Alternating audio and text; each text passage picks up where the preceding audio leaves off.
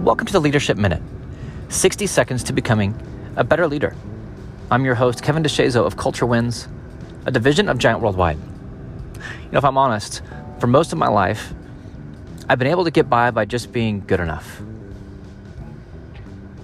And I'm kind of wired to be good enough at most things. I don't mean that as an ego thing, but just kind of the way my personality is. I'm going to go towards things that I can be good enough at. Now that doesn't mean I'm good enough at everything. Right? I can be a good enough speaker. I can be a good enough writer. I can be a good enough salesperson. I'm not going to be a good enough engineer or a good enough surgeon. But being good enough can get you places. It can get you noticed. It can maybe get you a promotion. It can maybe get you some influence. But good enough has its limits. And for me, I would stop being good enough whenever I got bored.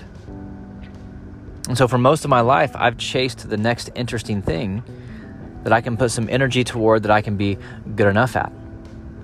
But when I get bored with that thing, good enough isn't good enough.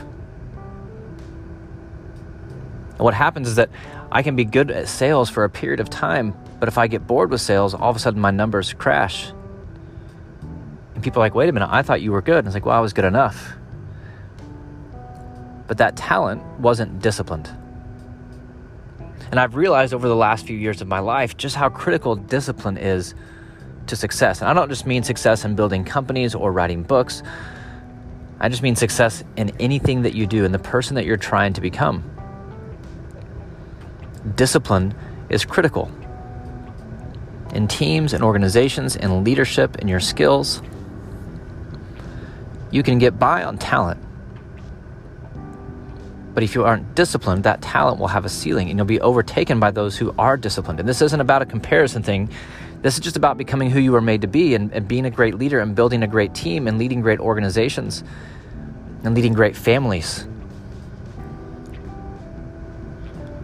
What I've found is that when talent isn't disciplined, discipline beats talent. And so I've had to be committed to becoming better at my craft. I study speakers, I study communication, I study how to give better keynotes, I study writing, I study entrepreneurship, I study leadership. The things that I want to be great at, I study them. I work harder at them. I don't want to just be good enough, I want to be my best. It's not about being better than somebody else, I want to be my best. So think of who you're becoming or who you're wanting to become. The influence that you're trying to create, the skill that you're trying to master, the team that you're trying to build. Are you just getting by on talent? Are you just getting by at being good enough? Or are you being disciplined? If you want to get better, do the work. Create healthy habits. Create consistent habits. And consistency only comes through discipline. When talent isn't disciplined, discipline beats talent. But what happens when talent is disciplined is the magic starts to happen and people start to come alive. So discipline yourself to become the best version of you each day.